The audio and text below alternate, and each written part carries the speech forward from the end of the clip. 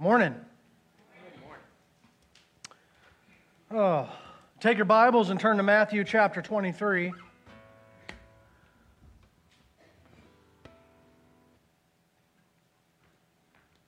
Matthew chapter 23. While you're turning there in your electronic glowing devices, I have mine up here. A couple things. If you got an outline this morning, that's the way I used to always do. Used to always have outlines because twofold. One, if you listen and write things down, you always remember a little bit better than just sitting there listening. And two, it gives you something to doodle on when you get bored. So if you got a pen or whatnot, just draw a little hangman or something like that about me or something. Anyway, but I got to give two disclaimers before we get into this. Number one, the first disclaimer is we're going to go through a lot of Scripture today, similar to what Rick did last week when he went through chapter 22. We're going to go through all of chapter 23 to kind of hurry Rick along so we can actually get through Matthew. And so we're going to kind of do a skim here. We're going to take a look at different passages of Scripture as we hit each point, and then just basically make our way through. And then the second disclaimer is this is one heck of a really hard passage of Scripture. And if you don't think so after we get through it, then I can honestly say it's because you weren't listening.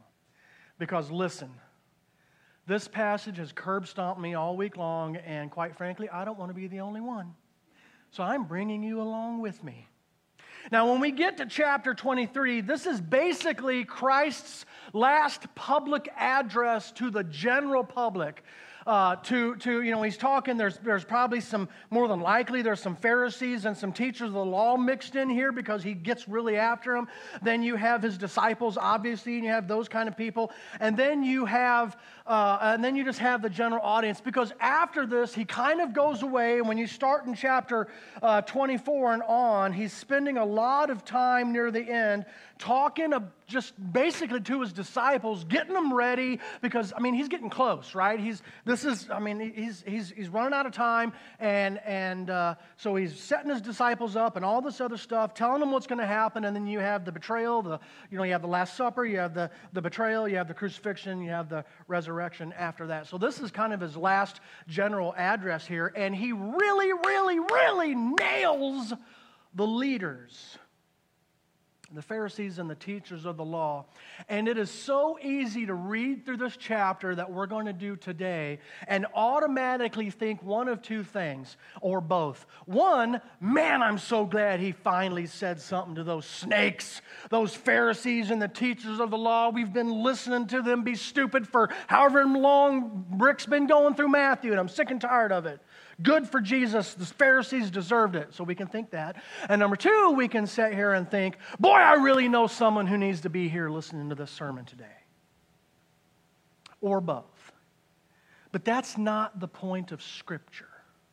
It's not the point of Scripture to read through and then think of other people that need to hear this. The point of Scripture, the point is we should read this and we should be praying, oh my goodness, Lord, please help me to not be this person.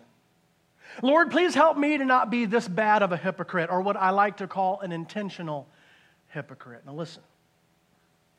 This is what I've called it for a long, long time, intentional hypocrite or purposeful hypocrite, because when it comes down to it, we are all hypocrites at some level. Now just listen before you pick up your stone. Everyone in here and out there in the whole wide world is a hypocrite at some level. Listen, if you've ever acted in a certain way around people that is even slightly different than who you really are, hypocrite.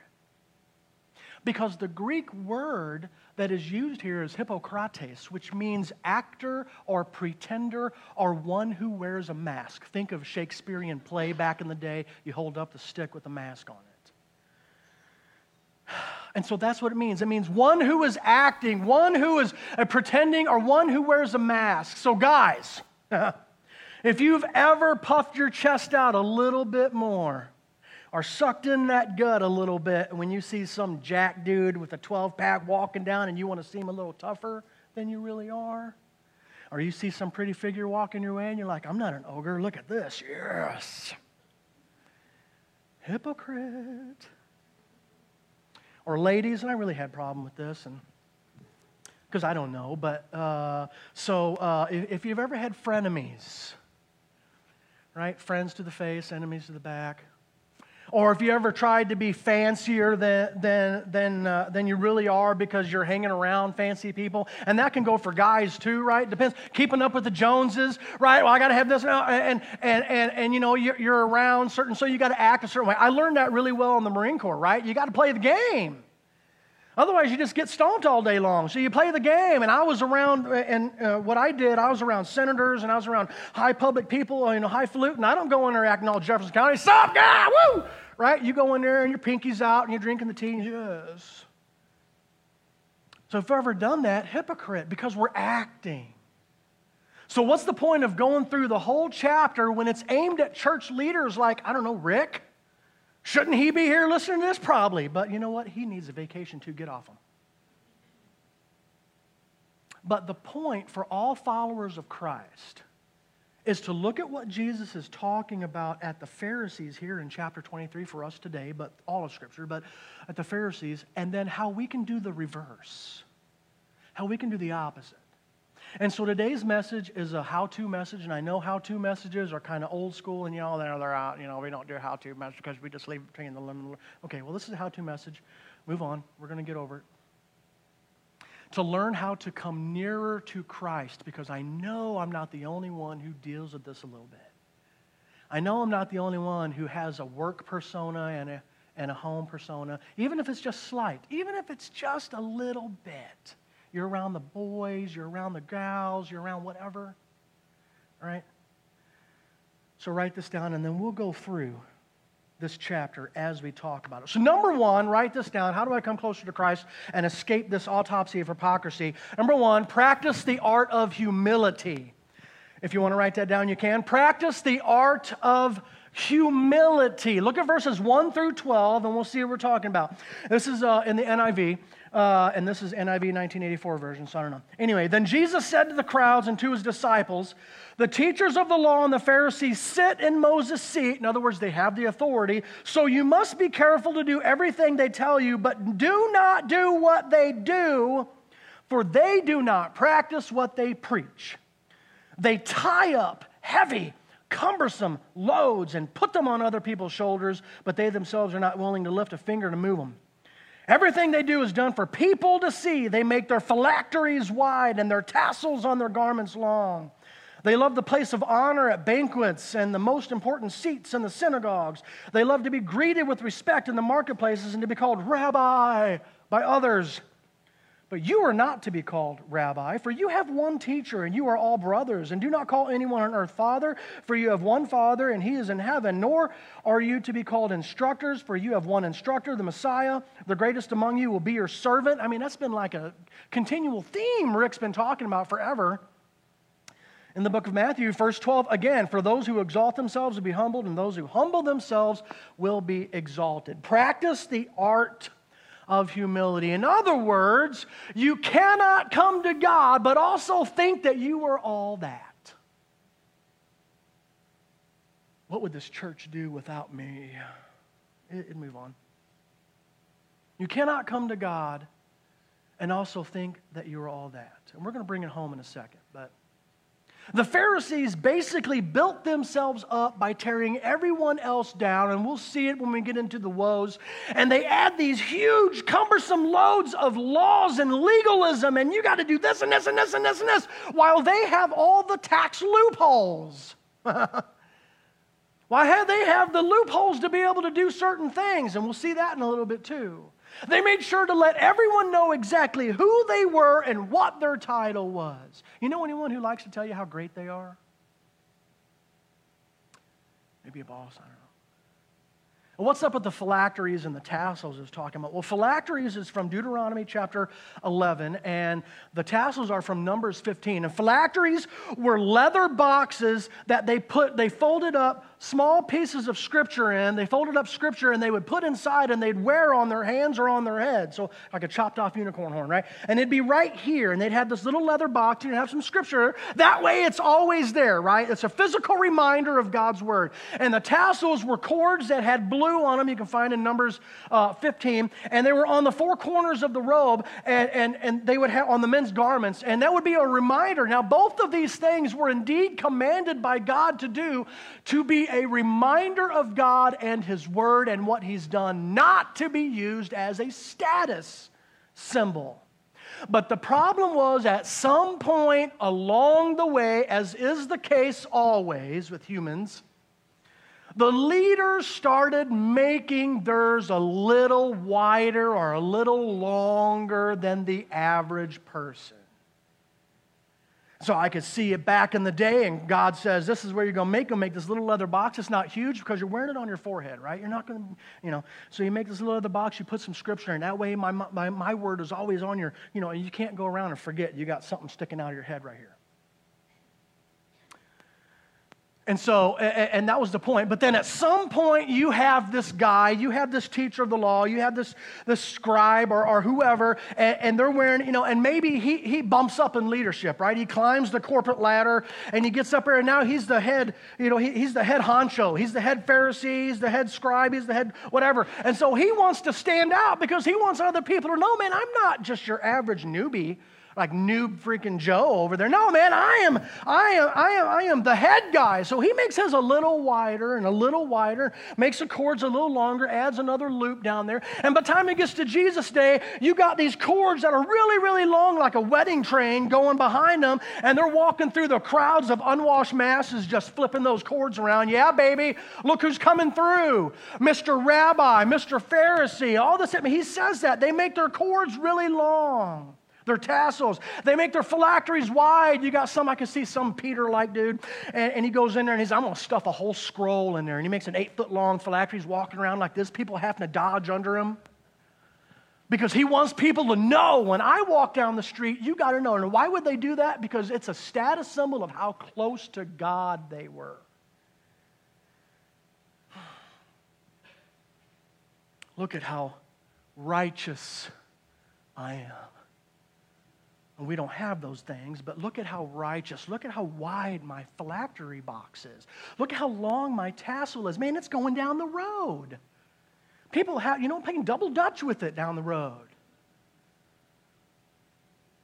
Can you see the pride? Loving titles, he says. They love the honor at banquets, taking the place of honor. They love to be greeted with respect, to be called rabbi and other titles like that. Now, what's the real warning about titles? Is Jesus saying that we can't call our earthly dad, or earthly mom, or anything? I can't call Pastor Rick pastor or something. No, he's not saying that. And all of the research I did here, it's like people that have spent 50 years, doctorates all over the place, Greek and Hebrew. We all, they all talk about those are functional titles. This is not about functional titles. That's why we actually have titles in the New Testament like pastor or elder or deacon that Paul writes about. Those are supposed to be functional titles. Now, they can easily turn into honorific style titles. I've known plenty growing up who started out, and you could see almost the change. They get a title, and suddenly they're walking through church with their chest a little puffed out, a little bit more. Look at me. I'm a deacon. There's supposed to be a functional title. The warning is, don't build a hierarchy of religion based on honorific style titles, because no one is closer to God than anyone else. We are all sinners. Pastor Rick is not closer to God. He doesn't have, a T1 line going to Christ where we're all still on dial-up. No, we are all, it's level at the foot of the cross. And we come to Christ, and we all pray. We don't have some person we have to go to in order to pray to God. Nobody has God in their back pocket, but people in church tend to get that way. Maybe they give a lot. You see that a lot, right? So the amount of giving equals the amount of pull that I have. Well, I give this much. It should be my way. I see that a lot. Dealt with that. I have God in my back pocket. You see these preachers on TV, you see on the billboards with these magnificent titles, and one you can Google right now if you want to, and this guy's been around for a long time. I bashed him like a decade ago, I don't care. But he calls himself Master Prophet Jordan. Master Prophet. Listen, Master Prophet, because Isaiah just wasn't good enough. Because Ezekiel or Daniel or Jeremiah or all the actual prophets of God weren't good enough because they never called themselves Master Prophet. Most of the time they didn't even want to call themselves prophet. You read Isaiah. What does Isaiah start out? Isaiah's like, woe is me. No. So many times. What was Jonah? Jonah was like, oh, see ya. He gets on. I'm going the opposite way. You don't want to. Why? Because you know it's a death sentence.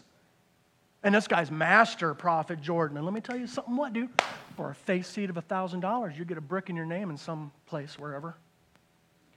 1 Peter chapter 5, verse 5b, all of you clothe yourselves with humility toward one another, because God opposes the proud but gives grace to the humble. Practice the art of humility. It's hard in today's day. It's hard to even know what a man is supposed to be like. You look on social media, TikTok, it's hard to know what a woman is supposed to be like. You look on social media or anything else, it's hard to know anything anymore. Everything is so confusing. Clothe yourselves with humility towards one another. Number 2, so 1, practice the art of humility. Number 2, practice the art of grace. Write that down. Practice the art of grace. While you're doodling, I got some coffee. That was good. Practice the art of grace. Look at verses 13 through 24. Here we go. Woe to you, teachers of the law and Pharisees, you hypocrites, hypocrites! You shut the door of the kingdom of heaven in people's faces. You yourselves do not enter, nor will you let those entering who are trying to. Verse 14 is in some manuscripts. It's talking about widows and stuff, but it's not in all of the manuscripts. You hear someone says, well, there are verses that are missing in the Bible. They're trying to hide something. If they were trying to hide something, they wouldn't plainly tell you, hey, this is in some manuscripts, but not in others, and the reason why they're not including it in all of it is because it's not in all of them. So, let's move on. Verse 15. Woe to you, teachers of the law and Pharisees, you hypocrites! You travel over land and sea to win a single convert. And when you have succeeded, you make him twice as much a child of hell as you are. Verse 16. Woe to you, blind guides! And remember, let's see the context. He's talking to the Pharisees here, but also let's think about, whoa, man, do we have any of this that kind of sounds like it maybe, right? You say, if anyone swears by the temple, it means nothing, but anyone who swears by the gold of the temple is bound by that oath. You blind fools, which is greater, the gold or the temple that makes the gold sacred? You also say, if anyone swears by the altar, it means nothing, but anyone who swears by the gift on the altar is bound by that oath. You blind men, which is greater, the gift or the altar that makes the gift sacred? And there's a whole lot there we're not going to get to today. It's pretty interesting, actually. It's their tax loophole. Therefore, anyone who swears by the altar swears by it and by everything on it. And anyone who swears by the temple swears by it and by the one who dwells in it. And anyone who swears by heaven swears by God's throne and by the one who sits on it. Woe to you, teachers of the law and Pharisees, you hypocrites! You give a tenth of your spices, mint, dill, and cumin, but you have neglected the more important matters of the law, justice, mercy, and faithfulness. You should have practiced the latter without neglecting the former. You blind guides, you strain out a gnat, but swallow a camel. Can't see the forest through the trees. There's a lot to unpack there, so I'll go quickly. This is where Jesus really starts to nail the leaders, and you can always tell when he's going to, because, listen, if God ever starts out a sentence with woe, buckle your seatbelts, right? It's not going to be good. This is going to get hard. In other words, you can't love God and hate people. I struggle. You can't love God and hate people. Think political.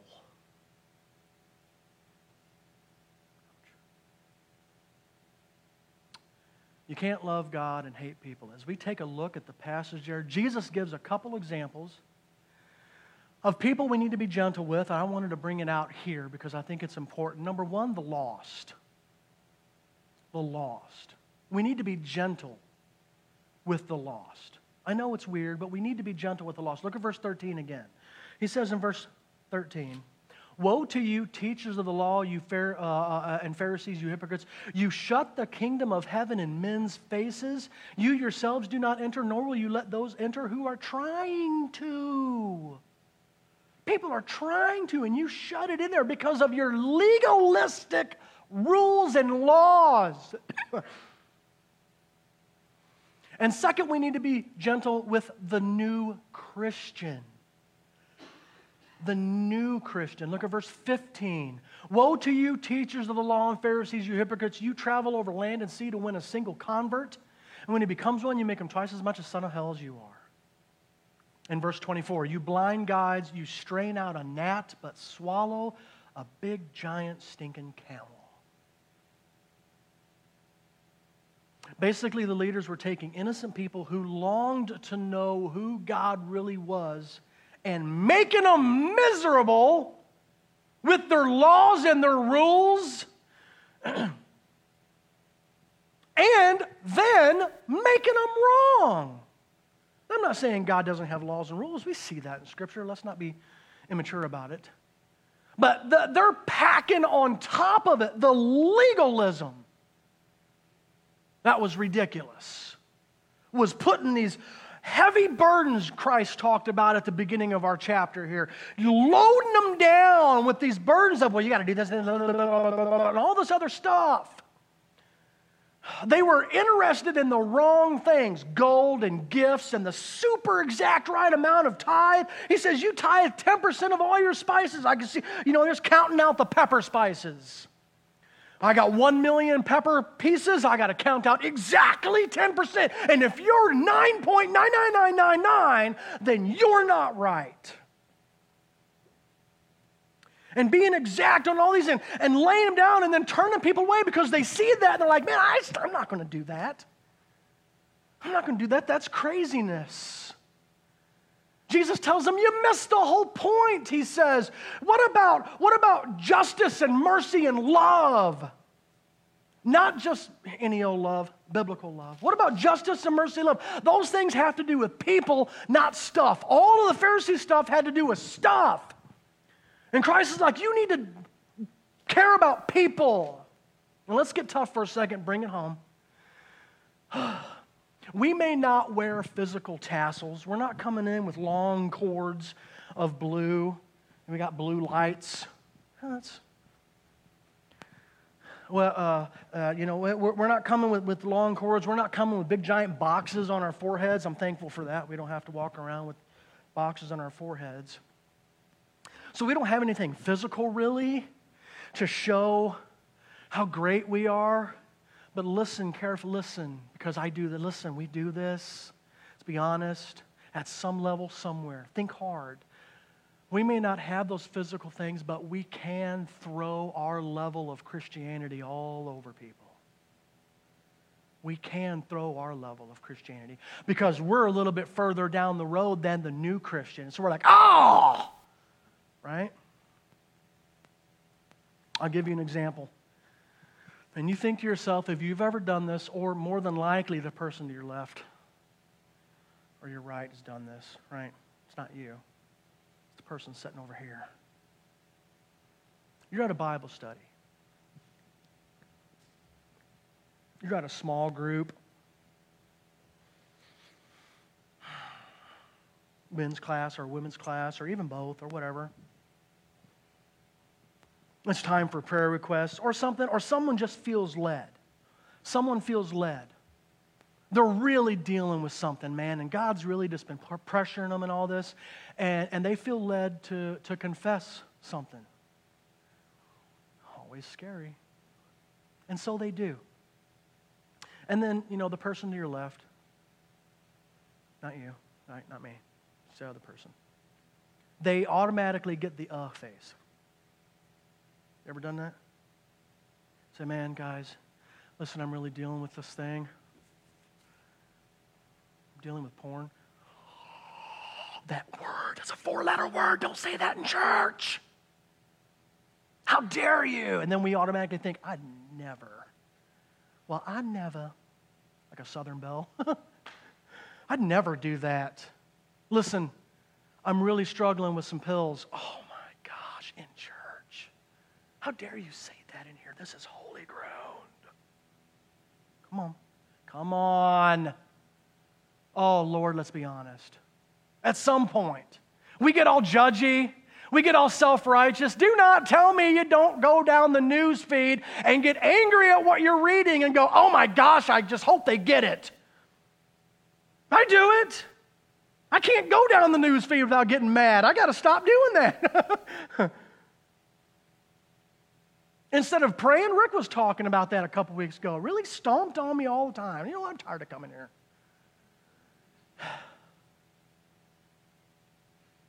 And we see people, we see the lost acting like the lost, and we get all crazy.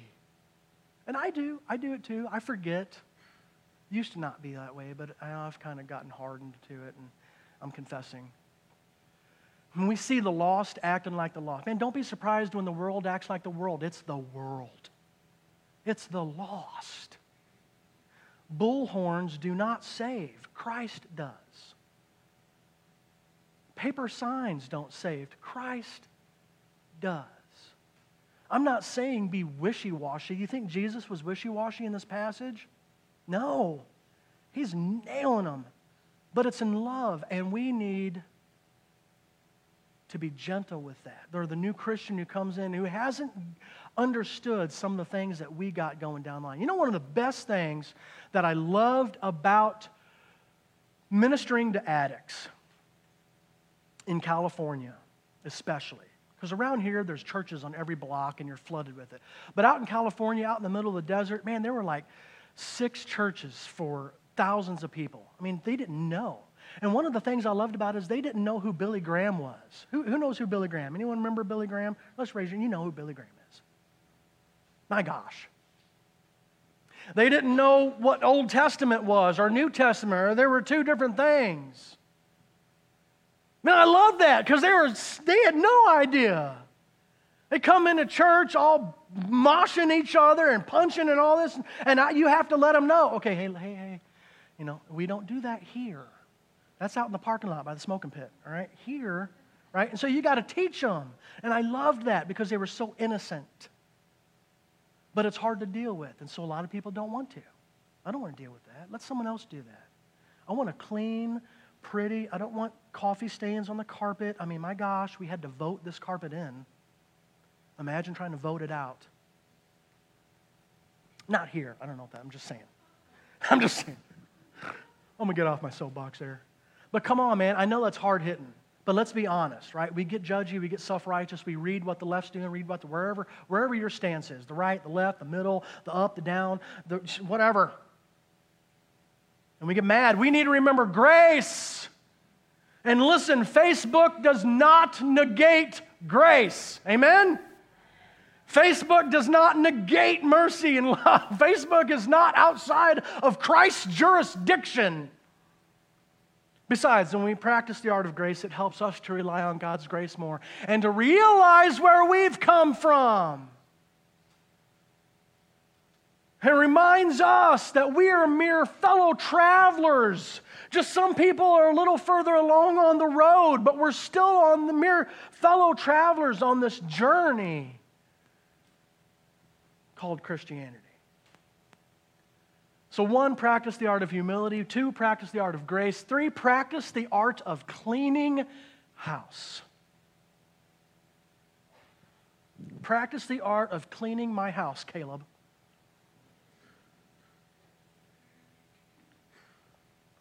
Practice the art of cleaning house. Look at verses 25 through 28.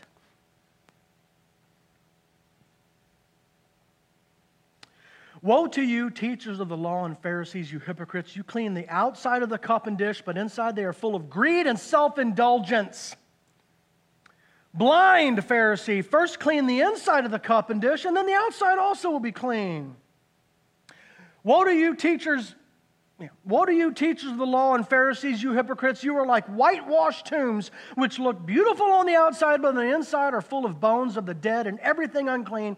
In the same way, on the outside you appear to people as righteous, but on the inside you are full of hypocrisy and wickedness. We all get that, right? We understand what he's talking about? Dressing the part, playing the part, hypocrite. Acting better, acting fancier, acting more righteous, we can do this. We here in this room today can get to this point if we're not careful. This is what hypocrisy, this is deep down hypocrisy. We come in, and I struggle. We come in looking all clean and beautiful.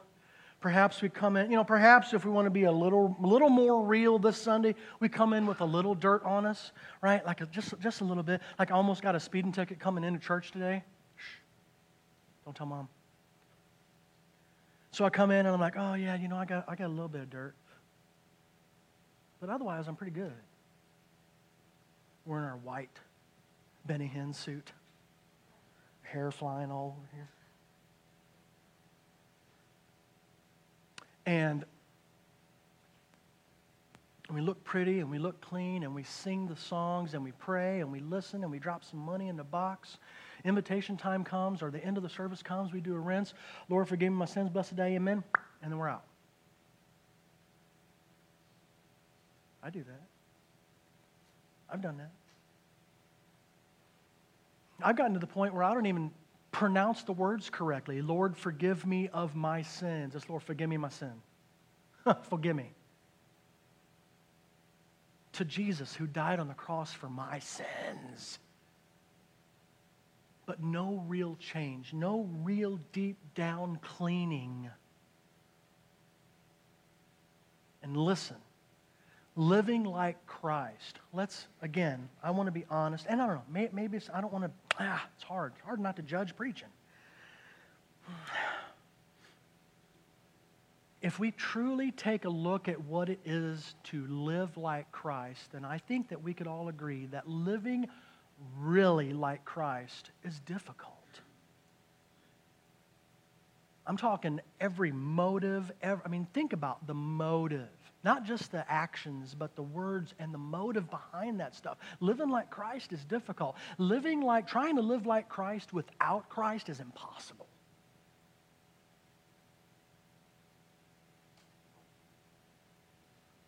Look at verses 29 through 36. Let's move on. Woe to you, teachers of the law and Pharisees, you hypocrites! You build tombs for the prophets and decorate the graves of the righteous, and you say, if we had lived in the days of our ancestors, we would not have taken part with them in shedding the blood of the prophets. So you testify against yourselves that you are the descendants of those who murdered the prophets. Go ahead then. Man, you see Jesus' blood building here. He's getting red in the face. Go ahead then and complete what your ancestors started. You snakes! You brood of vipers! How will you escape being condemned to hell? Therefore I am sending you prophets and sages and teachers. Some of them you will kill, like Stephen, who was the first, and crucify, like they say Peter was crucified upside down, and others you will flog in your synagogues, like the disciples when they in the book of Acts. And pursue from town to town, which is exactly what Saul was doing on the road to Damascus. When Christ said, stop, this stops now. And so upon you will come all the righteous blood that has been shed on earth, from the blood of righteous Abel to the blood of Zachariah, son of Berechiah, whom you murdered between the temple and the altar. Truly, I tell you, all this will come on this generation. Man. What Jesus is saying here, when I'm reading that, there's all kinds of things, but when I'm reading that, what I'm seeing is, it was interesting to me reading that they have the same attitude that we can have today, especially when it comes to history. I was talking with a young person yesterday, who's getting a degree in history and going to go on and get a master's and then a doctorate in archaeology, really into that stuff. And we kind of talked about history for a little bit. And and I was telling her, like, man, when I was a kid, I hated history, right? And it seems like the older you get, the more about history you care, right? You're like, oh man, yeah, that's good stuff, And so I was talking about her, and I told her about a podcast I listened to, and one of the great reasons why I listened to him and why I really like this guy is because he talks about how he specifically does not bring today's lenses into the past, because we can't say that. And that's what these guys are saying. They're saying, well, if we would have been back there, we wouldn't have done that. And Jesus is saying, liars, man. It's the same thing as if we were here and say, well, if I was living in the 1700s, I wouldn't owned any of those people. Whatever. You're not living in 2023 back then. You're living with those eyes.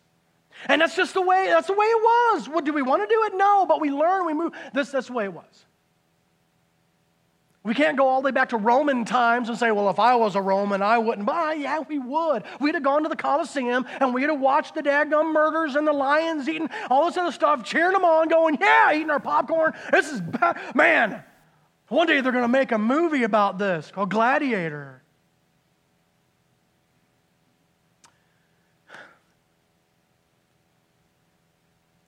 And that's what they're doing. They were saying, we wouldn't do that. And Jesus says, that's not true. Stop acting like this doesn't concern you. That's the point. The leaders were acting like the Bible wasn't actually about them, that they were above that somehow because they had this big old wide box on their head and they had these tassels long and they had a title of rabbi because they went to the thing and they went up just like Saul was doing. And he talks about how great he was and about how wrong he was. Talking about how he was a Pharisee of Pharisees, man. He was working his way up. And then Christ said, that's not it. And he got it. If you want to get close to God, if I want to get close to God, then I've got to take things personal when it comes to Scripture instead of always just kind of letting it flow off and thinking about someone else. You've got to let God in. You have to see these things written about in Scripture that we've gone through almost all of chapter 23. We've got to be able to look at that.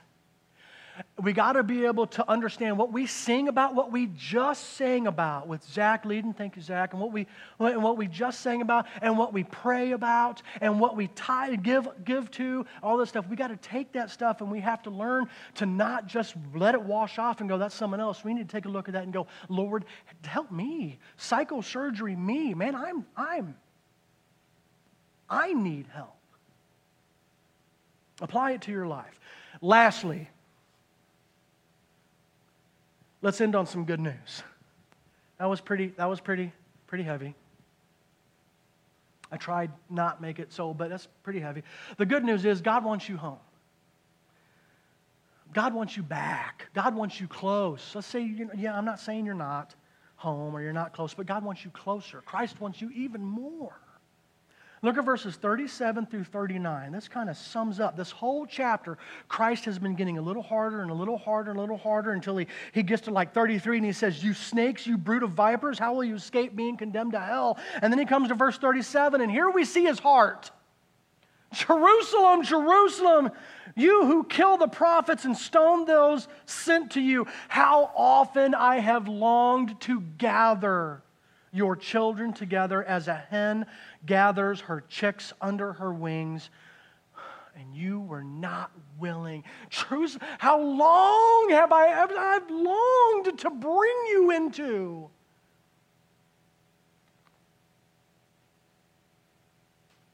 Look, your house is left to you desolate, for I tell you, you will not see me again until you say, blessed is he who comes in the name of the Lord. Back in the late 90s, I got an illustration and then I'll be done. But back in the late, I think it was probably the late 90s, somebody put out a movie, couple movies, the book of Matthew, the book of John. Anyone ever seen those? Those were good. And what they did was, they went through and they had actors, right? They had all the actors. Bruce Marchiano was the one who Hippocrates Jesus, right? He acted, he pretended to be Christ in the movie. And what they did was, they at the bottom of the screen would be the NIV text. And they didn't say a single or an or a the or whatever that was not in Scripture. It was straight what was in Scripture. And they speak and all that. And it was really well done for being, in the late 90s. It was really good. And in it, the actor who portrayed Christ, his name is Bruce Marchiano, and he was filming this scene, Matthew chapter 23, and he says that he kept forgetting his lines. He couldn't remember his lines. He kept messing it up, and they began filming this last time, and he says something hit him like a wave, and he was filled with emotion, and suddenly he's on his knees, and he's crying, and before he knows it, he'd done the whole scene. And he writes in his journal on March 26th, I didn't have the year, quote, "The Holy Spirit swept me up in the woes, and I broke big time. It was exciting as the words came straight from the Lord. The Lord wasn't spitting fire at these guys. He was loving them. His rage was not a self-righteous, now you've had it rage. It was the rage one experiences watching someone they love walk out the door. It was a rage born of a broken heart. It was his last-ditch effort to gain them, desperately holding a mirror to their faces, passionately heart-crying for them, and having done everything he could to make them see and understand that I am he, and I love you. Come to me," end quote. I love the way he says that. And that's his experience, but I can see that. This is his last-ditch effort. This is his last public address. After this, it's going to go quickly, and boom, he's done. And he's holding that mirror up going, look at what you are. Look at what you're doing. Look at what you're concerned with, the altar and the spot. Look at this. You're tying up all these things. Don't you get it? I've been here for 3 years. I've been talking to you guys about this. This is my last one. You brood of snakes, come on. You ever done an intervention? Anyone ever done an intervention? This is an intervention, Matthew 23. Hard, honest, pull no punches, in your face intervention. And he's calling us back to himself. He's calling us. This was a long time ago. Apply it to yourself today. Holding up the mirror, look. And the good thing, the thing I love about Jesus, one of the things, I talk to people, I see people, and they say, I quit going to church because, they just talk, and they point, and they talk about us. I hope you got that I didn't point at anything. Look at me. But the thing I love about Christ and the Bible is, it is hardcore and it steps on your toes and it can really make you hurt. But he doesn't just leave you there. He doesn't go, stepchild, He'll cut and then heal. Say, come to me. He doesn't treat us like a dog. He doesn't leave us in the dirt. Picks us up. Because he wants us to be close to him. That's what makes life in Christianity. It's the only thing to hold on to is Christ. My mentor, Pastor David out in California. I texted him a couple days ago. And I feel so stupid. Texted him a couple days ago. I hadn't texted him since Christmas. I texted him a couple days ago. And it was a kooky message like, hey, Boo Bear, stuff I do. And, forgetting that this week is the anniversary of his wife dying 1 year ago this week. And he didn't text me for a couple of days, and I got a text last night, and he says, this week, 1 year ago, and he lists the dates. And I was like, oh my gosh, the one stinking time I text is on the anniversaries of all this. And here's a guy that's been preaching since he was little. That's the only thing he's ever known or done. Doesn't change tire, this is all he does. And he is super. He's a sermon writing machine. I mean,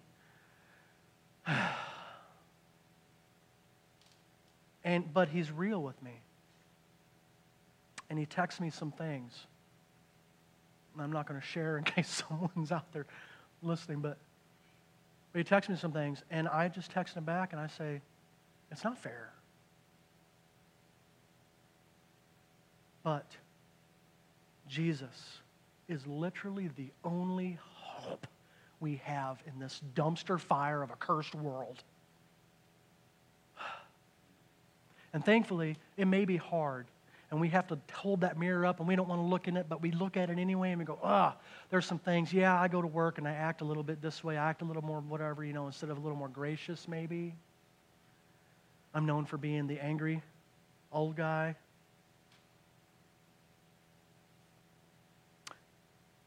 But then he doesn't just smack us and leave us to feel awful. We turn around, he comes and he holds us and he loves us, and we say, yes. So as we leave, I'm done.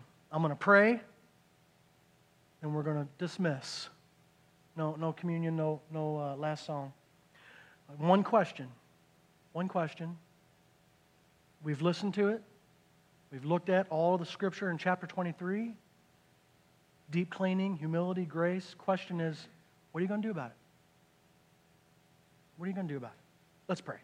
Father, I thank you for this day, Lord, and this time to be able to come up here and preach and just share your word, Lord. I pray, Lord, my words don't matter. I mean,